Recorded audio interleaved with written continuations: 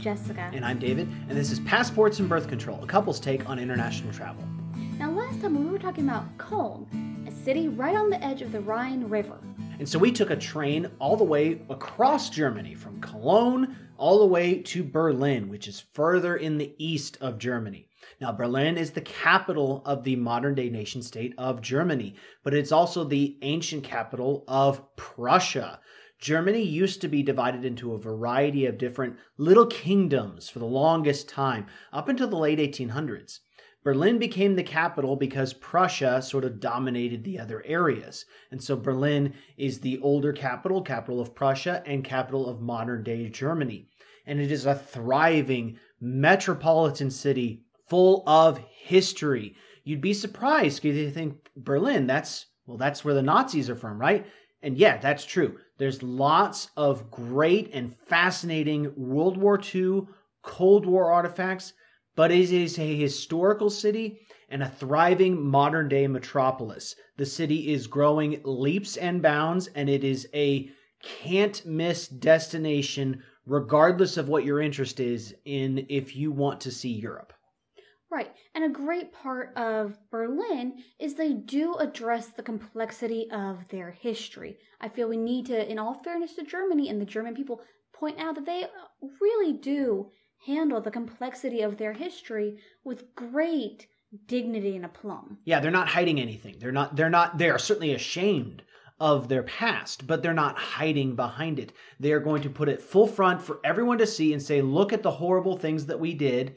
And we are trying to make up for it. We're trying to be better people, but we're not trying to suppress it. Right. Now, we stayed in the City Stay Hostel. This was a group hostel with a little kitchen, nothing fancy, nothing spectacular, just a nice, comfortable place to sleep and do a little cooking to save a little bit of money, which is not a bad thing, especially on these longer trips like we took. Right. You can get groups of up to 10, 20 even in these bigger rooms that have shared bunk beds. You can book a bed rather than a room, but they also have private rooms available, and that's what we did. Extremely cheap, but the best thing about it is it's right on Unter den Linden Street, which is the famous main thoroughfare of Berlin. It goes right through the Brandenburg Gate, which is that famous edifice that it's pretty much the symbol of Berlin. So we get to our hostel, and the first thing we want to do is go on Unter den Linden, and we're just going to see the sights between there and the Brandenburg Gate. And there are plenty to see. The first thing we happen upon is the Berliner Dome. It is a gorgeous cathedral that is just enormous. A lot of cathedrals have Gothic architecture and lower edifices that sort of rise to a tower. This one was interesting because it's like a solid block, a huge marble-looking block with a big dome right in the middle. It's very modern looking. And so in the sense that cathedrals were built to show the power and grandeur of a nation state or a kingdom, this does that, but it was built in the 1800s. So it is just modern looking as well as being imposing and grand. We were able to go in there, and they had these graves of the old Kaisers that were still buried there. And it was quite fascinating. There was a bit of the attempted grandeur of pre-World War I Germany on display. They wanted to be this great imperial power, and this dome was supposed to showcase it. But suffice it to say that didn't work out for them, and they're certainly not happy about how that went, and they're not proud about how that went. But it is still a grand-looking cathedral. They have this amazing-looking pipe organ inside. Kind of like the Cologne Cathedral, it's not quite as stained glass window decorated and grandiose, and it certainly is more imposing on the outside than in. But you can get in there and you can wander around, and it is certainly worth the trip. Oh, especially that gorgeous wooden pulpit at the front of the church. Do you remember that ornate, imposing pulpit? Yeah, it's just this phenomenal Prussian-looking building. It's both religious and awe-inspiring, but also very, rough and just masculine. That's a great word for it. Yeah.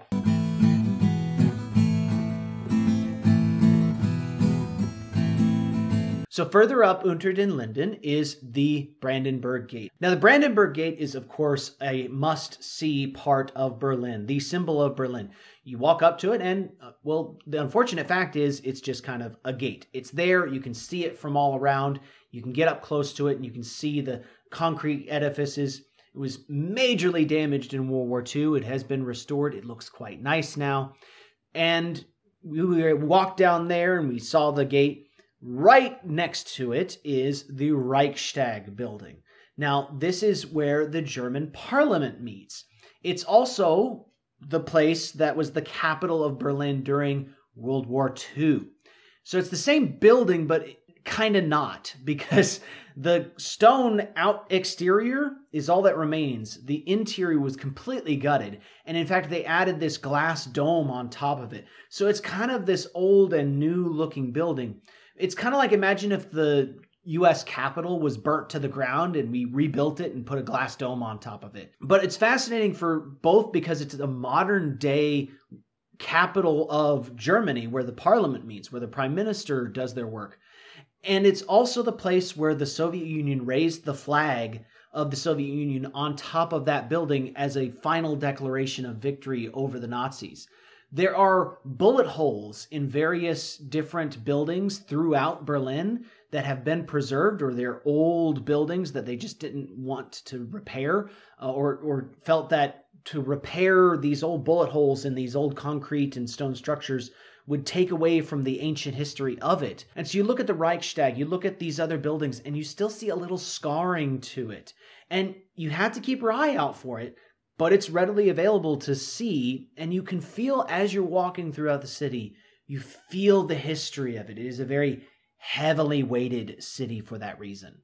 And actually, part of that feeling of history in the city is the remnants of the division between East and West Berlin. To this day, you can see, and you can Google this and see it in street photos, the difference in what was once East Berlin and what was once West Berlin. You can see West Berlin more metropolitan, lots of glass and steel buildings, and on the other side, older buildings. Now that's quickly changing, of course. It's been 30 years since the Berlin Wall fell, but that division kind of lasts in the geography and architecture of the city, but it is quickly being overtaken by development. As I said, the city is rapidly growing. Right.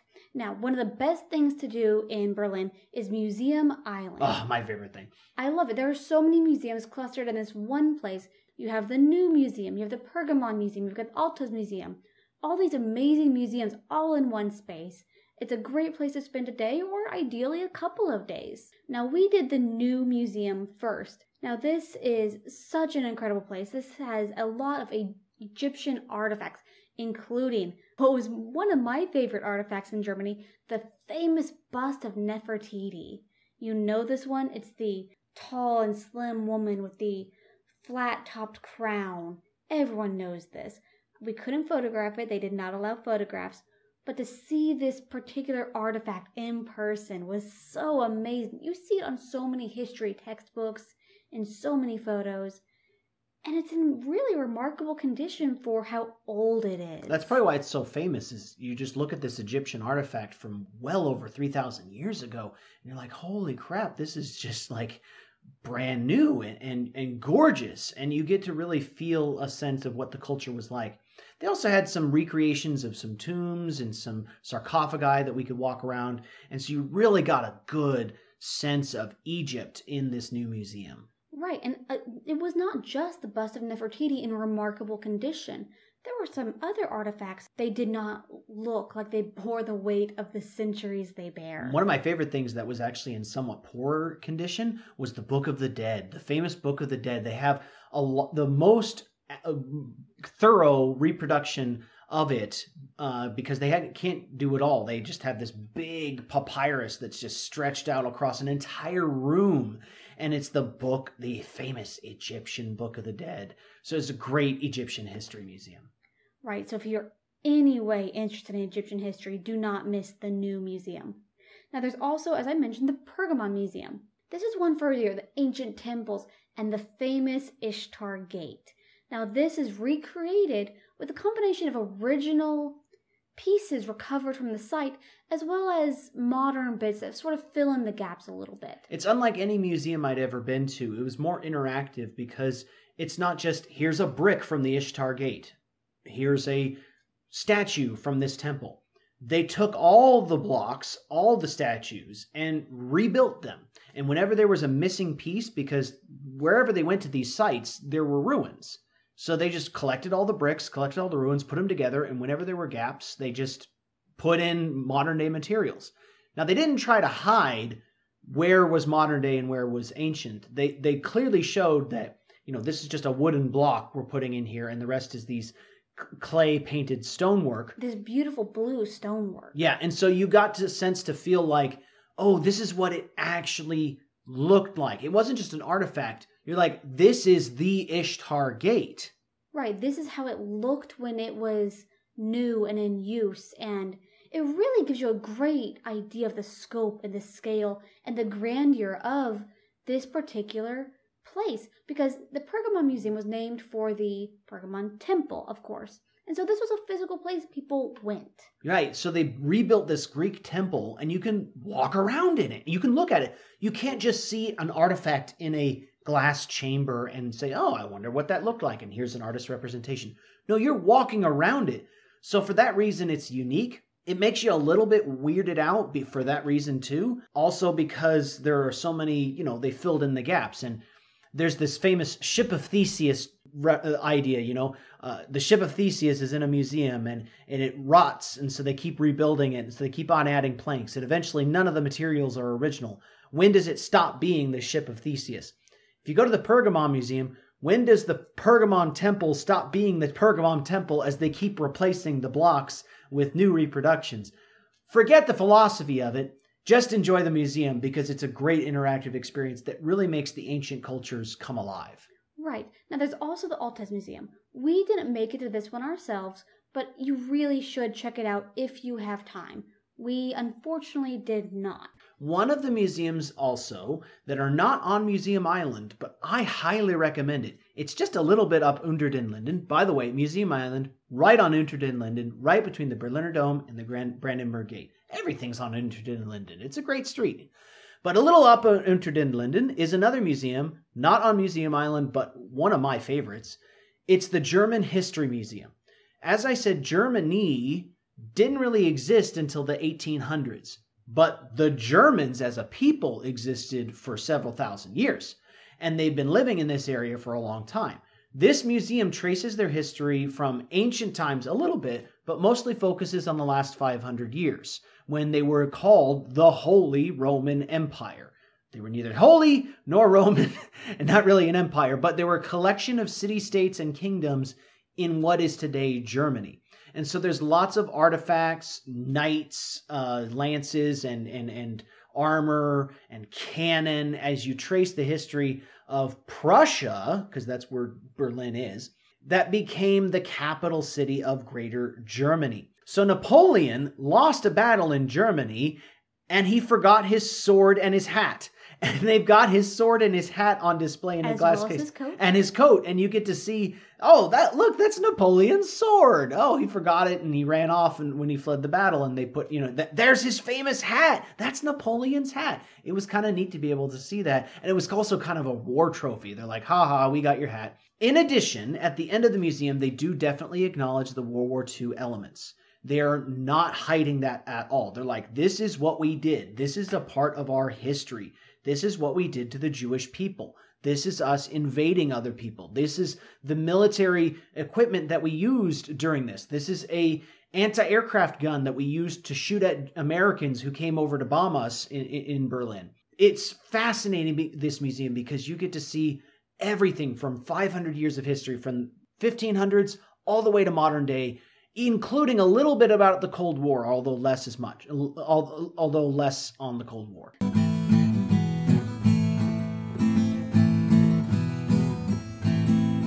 So if you really want, and I did, you can explore Berlin explicitly looking for the World War II and Holocaust memorial elements. So, as we said, Berlin and Germany are not hiding their crimes in World War II and in the Holocaust. They very much have a cultural zeitgeist of mea culpa. Right. And one of the most easily findable ones is the burning books exhibit. You probably have seen film or heard about these famous bonfires where they burned books that were anti-German or anything that was pro-Jewish or by a Jewish author. And they had these giant bonfires in Berlin. Well, they know where that took place. It took place right in front of a library of a college right on Unter den Linden Street. Again, everything's on Unter den Linden Street. It's ironic because it's right across the street on the other side of the street from Museum Island. So you got Museum Island just juxtaposed with this college where there's all these bonfires. And they point out that this was also where Hitler wanted to build his giant domed Capitol building that never got built. So Museum Island predates Nazi Germany. It was a late 1800s, Prussia becoming Germany, very proud moment, and they wanted to become the capital of history in Europe. And in a lot of ways they were, and in a lot of ways they're coming back again. But there was a long interruption of Germany's history mindset and Germany's, sort of status in the world with World War II and the Cold War. And so it's kind of ironic to see Museum Island, and then over here in front of this library, there's a glass platform. And you walk over to this glass platform and you look in, and there's sort of a vault. And there's just a bunch of white painted empty bookshelves inside this vault beneath this glass platform. And that's the memorial to this is all the empty bookshelves that we took out when we were burning and we were against history, against learning. And so it's a rejection of that. It's saying, no, we're not going to do that again. We're going to embrace Museum Island. We're going to embrace this college. Further Nazi artifacts or German artifacts from World War II are kind of hard to come by. The city was largely destroyed during World War II. There was a significant amount of damage. But one of the only buildings to survive, ironically, was the German Air Force building, the headquarters of the Luftwaffe. Today, it's used as the financial headquarters of Germany, so it makes a lot of important decisions. So you can see this imposing-looking building. And if someone told you that's a Nazi building, you'd be like, yeah, that kind of looks it. There's no swastikas on it, of course. Or the Eagles. Or the Eagles. They got rid of all of those. It just looks like an office building now. But right next to it is an empty lot. Now, as I said, there's not a lot of Nazi-era buildings, but this empty lot is one of the few that they preserved to memorialize the crimes of the Nazi regime. It's actually where the headquarters of the Gestapo was, the famous secret police of the Nazis. And this is where a lot of people would be tortured, a lot of people would be imprisoned and sent off to death camps. And so they kept this empty lot in downtown Berlin as a memorial to their crimes and saying, look, we're not going to build anything here. We're going to remember how terrible this was. The building was largely destroyed, but they found in the basement area a few tiled rooms and a few cells. And so they've got those on display and you can walk around and you can see them. And it's harrowing thinking that this was a cell where a Gestapo agent held, maybe an underground rebel or of some kind. So it's harrowing to see that. Another museum that you can enjoy, or I guess it's tough to say. Enjoy is not really the right word. It is appreciate. Appreciate, yes. It is a worthwhile experience. It is the Jewish History Museum. Now, this is an experience because it's actually architecturally designed to make you feel uncomfortable. The walls are a little bit angled weird. The hallways are not on an even ground. And there are some rooms that are designed not to show you what it was like to be in a camp or anything, but to make you feel extremely uncomfortable and have a vague sense of dread. There's this tower that you can go into that is pitch black. Bright sunshine in the middle of Berlin, and you can't hear a thing. And it's this high-ceilinged room, and it just makes you feel, it's just unsettling. And so the whole museum is intended to create an emotional response out of you rather than just showcase artifacts. Now, there are certainly artifacts there. You get to see the Jewish golden stars that were out there, and it talks about the harrowing experience of being a proud German person who happens to be a Jew. I mean, a lot of these Jewish people, they were proud veterans of World War I, and then because they're Jewish, they have to get catered off to a death camp. It was just a horrible experience.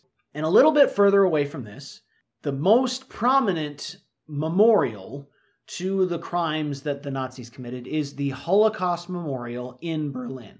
It's right near the Brandenburg Gate, so it's not being hinted at all. It's an interesting memorial. It is uneven ground, brick paved, with these obelisks that are standing all around. Solid, plain, gray stone obelisks. Yeah, it's these granite platforms that rise of varying height. And again, it's not supposed to look like anything. It's supposed to elicit a feeling. It's supposed to make you feel uncomfortable, maybe a little paranoid. And it's supposed to make the whole experience be an emotional response, not something that they just say, how do you even comprehend the crimes that were committed? You walk into it, you feel a little lost and disoriented. Yeah, it's a outdoor memorial. You can walk in and out. It's free because they don't want to hide that. But it's a solemn experience. Definitely worth going to recognize what happened. Right. Again, this is very much part of Germany's modern culture. It's this zeitgeist of mea culpa.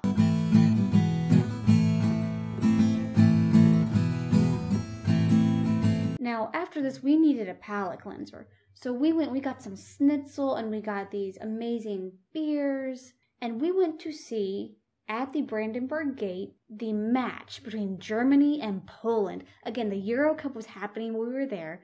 We got to be in Berlin for the match between Poland and Germany, and they had a big screen set up at the Brandenburg Gate. I was so excited. I was like, we're going to be in a big soccer match between two nations, and we're going to be in the nation's capital. And I just dreamed about that moment where the German fans they see a goal happen for Germany, and the German fans go, goal!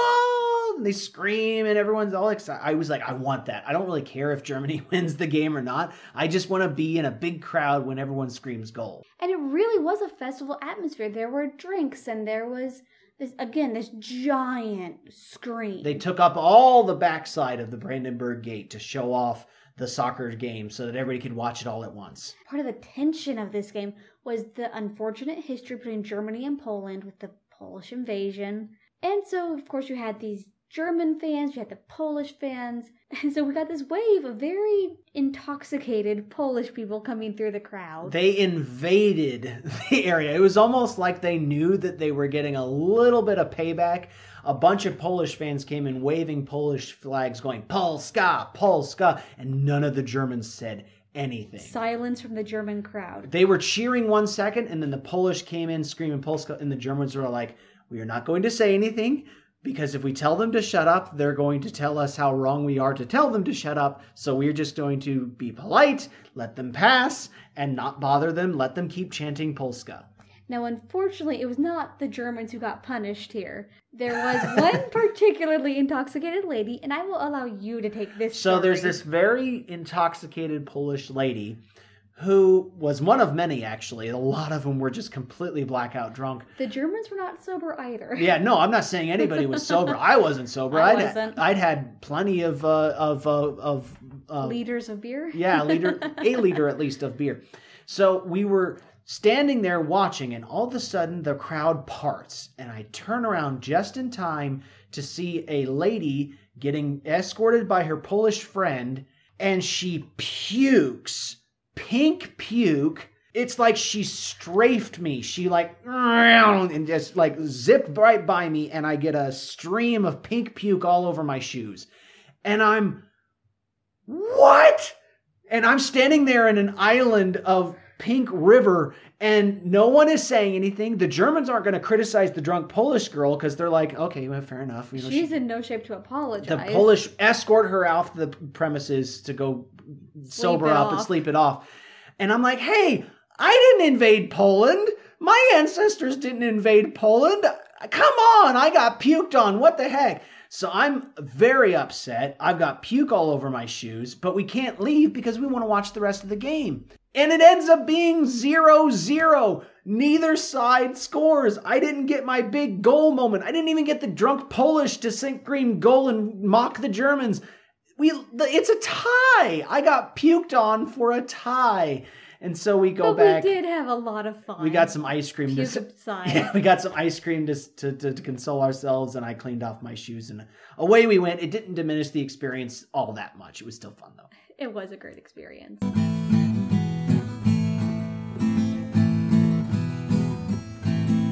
So in addition to the World War II stuff and the Holocaust stuff, Berlin has a lot of Cold War history. Really kind of an unfortunate 50 years between 1940 and 1990.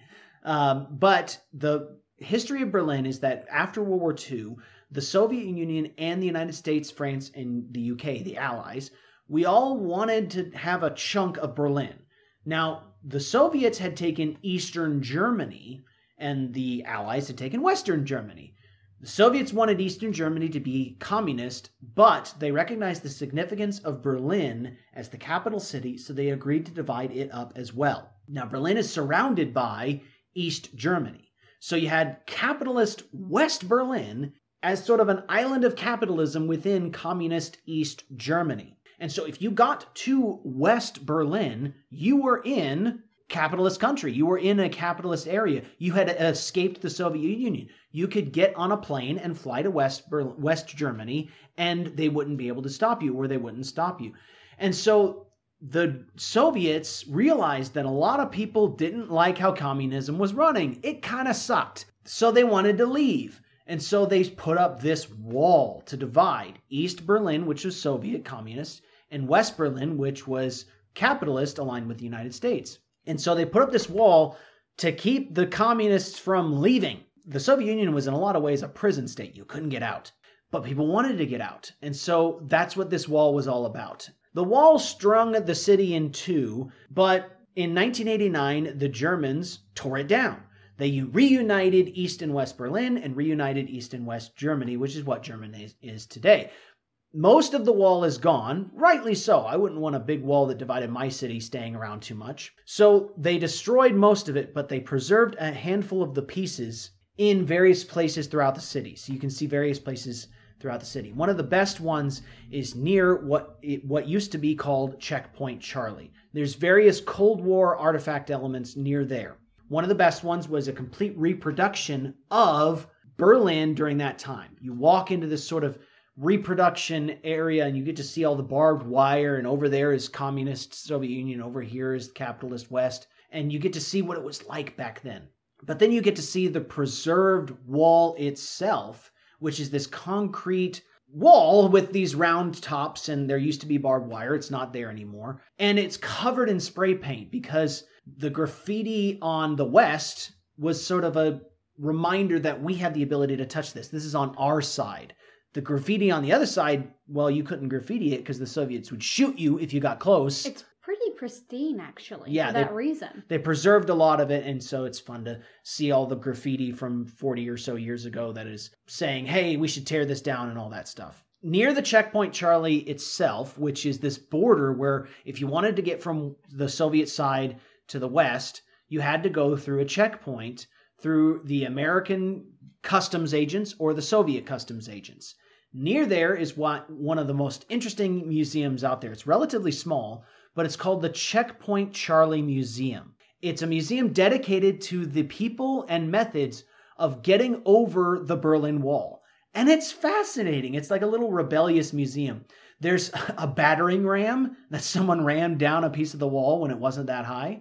There's a plane that someone built to get from East Germany to West Germany. My favorite is an underwater propeller set that allowed a scuba diver to be drug along with this propeller under the river, which was patrolled. They would see if you tried swimming through the river from the east to the west, they'd catch you. So he had to stay underwater at night. And he had this propeller device, and he used to go under the river and cross into West Germany. When he got there, he realized that he'd invented something, so he patented it, and he sold it. So it's just hilarious to me that the method that this person used to escape communism was the thing that he patented when he got into the capitalist West, and he used it to make money. And what a wonderful metaphor for the horrors of the Soviet Union, but the greatness that is. I mean, I'm not going to say capitalism is the best system in the world, but it's the least worst. And so it's a lot better than the Soviet Union, that's for darn sure. And you get to see all these sadly horrifying examples of mistreatment of the Germans during the Soviet occupation, and families being broken up, and just famine and all sorts of trying times. But the courageous people who made it over the wall and got into the West, and it's a great artifact for that reason. Right. They told the story of this woman who was separated from her daughters, and I'm not going to get into this full story because even standing in the museum, I was trembling with rage, and I'm standing there reading this exhibit.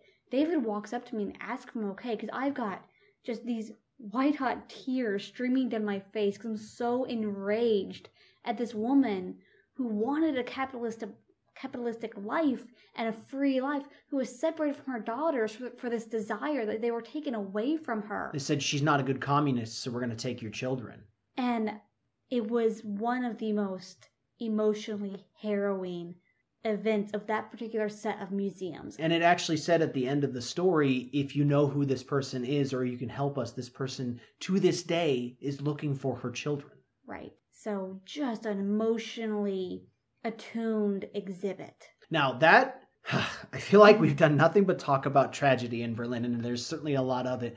One of the more interesting Cold War museums that I've been to was a bit cheeky, actually. It's called the DDR Museum. DDR is what stood for the East Germany. East Germany was the DDR. And so this is not near that Berlin Wall area. It's by the river. It's closer to Museum Island, actually. The DDR Museum is more of a tongue-in-cheek, yeah, the Cold War was terrible, tee-hee, like, haha, look how bad our lives were. Look at this Trabant. Look how terrible this car is. Let's have you drive on a simulator of it. Haha, it sucks. It breaks down all the time. Look at our stupid kitchens that we had to suffer through. It's more interactive, it's funny, and it's kind of pointing out the ludicrous nature of communism, the ludicrous nature of the police state, that you couldn't say anything. You could, and then all the little ways they could get around censors and all that other stuff. And so it's a fun, lightning experience of a horribly tragic period in German history. A very good and very necessary emotional palate cleanser. Right.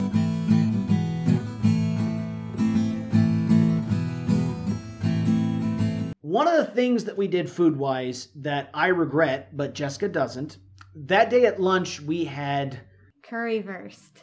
Now, I don't dislike currywurst itself. It's essentially a hot dog with curried ketchup. Nothing wrong with that. But the way they serve it in Berlin is just smothered in ketchup. And I'm like, this is just too much ketchup. And all you did was pour a little curry powder on it. That's not lunch. That's awful. What is this? Street food. It was delicious. It was decent enough sausage, but it's like, ease up on the ketchup, guys. It was the best hot dog I ever had in my life. And no, it was far from the best hot dog I've ever had. It's just this curry powder on a little ketchup. Very ubiquitous throughout Berlin, the currywurst. Be careful on the ketchup, but the sausages are still very good. So that night, our last night in Berlin, we wanted a really nice traditional German dinner. Again, a palate cleanser. We wanted something a little bit more jolly. We happened upon a Munich-style beer hall. There's kind of a joke that our German friends like to tell us that the Munich people are happy and the Berliners are not happy. And so when we told them this story, they're like, oh, of course, you went to a Munich-style place. That's where the happy people go. You know what? I don't know enough about that to comment, but I will say this was the happiest restaurant we found in Berlin. Lots of big beers, lots of pickled foods and sausages and potatoes. It was just a great experience.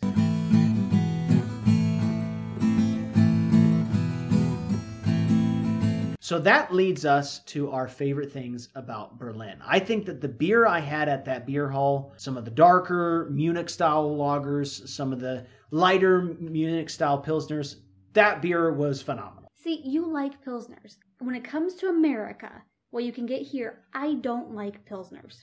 But while we were on Alexanderplatz Square, we happened to find, as shelter from a downpour, this little tropical bar called Aruba. Do you remember this place? They had set up like a little mini festival. They're like, hey, let's pretend it's the tropics. And they set up this little festival area. The rain certainly contributed. And so we had these amazing tropical drinks that you would not expect to find in Berlin. I don't think it's a recreatable experience. I don't think it was a one-time thing like, hey, look, let's pretend it's the tropics. Oh, it's the thunderstorm. Well, let's have some fancy tropical cocktails. And so I really did enjoy that experience just because it was so far outside of our expected range. Well, then what was your favorite food if you didn't find a good beer? The street food. The doner kebabs and the currywurst. The doner kebabs, we didn't actually talk about those. Again, with the currywurst, ubiquitous. Just like you get a gyro here in the States, these kebabs are everywhere, and they're just sliced meat on pita bread, and it's delicious. Right, it's a spinning vertical shaft of meat. It's got a roaster on one side, and the meat spins past this roaster, and it renders the fat in the meat, and it crisps it up, and then they slice it off and put it on this pita. They top it with some sauce. They hand it to you all rolled up. Oh my gosh. Sounds like you like the kebab better than the currywurst. Oh, the currywurst was really good too, but that kebab, I legitimately cannot decide between the two. Because on one hand, you have this greasy hot dog with this wonderful umami flavor, and then that tangy ketchup and the spice of the curry, and all of that in combination. But then you've got this doner kebab on the other hand. I could make a meal out of both. I mean, both were decent. Oh, no, I actually didn't like the currywurst. So. But that meal we had at the Munich Beer Hall, I had the best beer and I had the best dinner there. That German sausage and potatoes was just phenomenal. They were good. I will give you that. Okay, so what was your favorite thing about Berlin? Even though it infuriated me and made me just weep with rage, the Checkpoint Charlie Museum. It is such a unique and eye-opening experience. You must see the Checkpoint Charlie Museum. I can't disagree with you making a museum a favorite thing, but my favorite thing was actually Museum Island itself. And it's really hard for me to narrow down which specific one. On the one hand, you've got the new museum, the Egyptian artifacts. It's just so thorough and complete and wonderful. And then you've got the Pergamon. Oh my gosh, I'm walking through the Ishtar Gate. But then I count it. It's not on Museum Island itself, but it's so close I count it. The German History Museum. That cluster of museums is great. But maybe if I were to take a step back and say, what's my favorite thing about Berlin? The museums. There are so many, and they're so varied and so enthralling and unique. You can't get a museum experience like that anywhere else in the world. There's every type of historical time period. And the German history itself is just so full of conflict and full of stories and full of tragedy. Right. You, as a history buff, Berlin is just chock full of museums and history. I think I'm going to take the drinks this time. By all means. So Jessica said she doesn't like Pilsners. I like Pilsners. They have to be done right, and the Germans do them well. Here's the caveat, though. If you want a German Pilsner, in the Cologne episode, we told you that the best way to drink a Kolsch is with a quarter liter. The best way to drink a Berlin Pilsner is with a half liter. I love a half liter. It's the perfect size because a quarter liter, it sometimes is hard to wave down the server to get a refill. It's also a little smaller. You don't get a big mouthful. You don't get your nose in there. The half liter is size enough to have some heft to it when you lift it. You get a full nose of that light, crisp, grainy aroma from a nice Pilsner. But you can also get your whole mouthful and a Pilsner, those light German lagers. You want a decent mouthful. The problem with a liter, though, and that's on offer. If you go to these German restaurants, you will often see quarter liter, half liter, and full liter prices. I do not recommend getting a full liter. We did this once. In my experience, I will never drink a liter of beer fast enough to where it does not get warm by the time I reach the bottom of that glass. That said, it's an experience you should have. Get a liter of beer, but then fall back on the half liter. Do it once. It's fair enough, but you're going to get some warm beer at the bottom. But the half liter of Pilsner. So here's the way you drink a half liter of Pilsner. You either pour it yourself or you go to a restaurant, you get a half liter. I have only found this at a handful of places in the States. If you go to a really traditional German restaurant, I found one in New York City that did this. I haven't found a lot in other places. You can get liter pours at these really traditional places. Don't get a quarter, don't get a liter, get a half liter, get a nice noseful, a nice mouthful, and enjoy. So, this has been Passports and Birth Control. Don't forget your passport. Don't forget your birth control.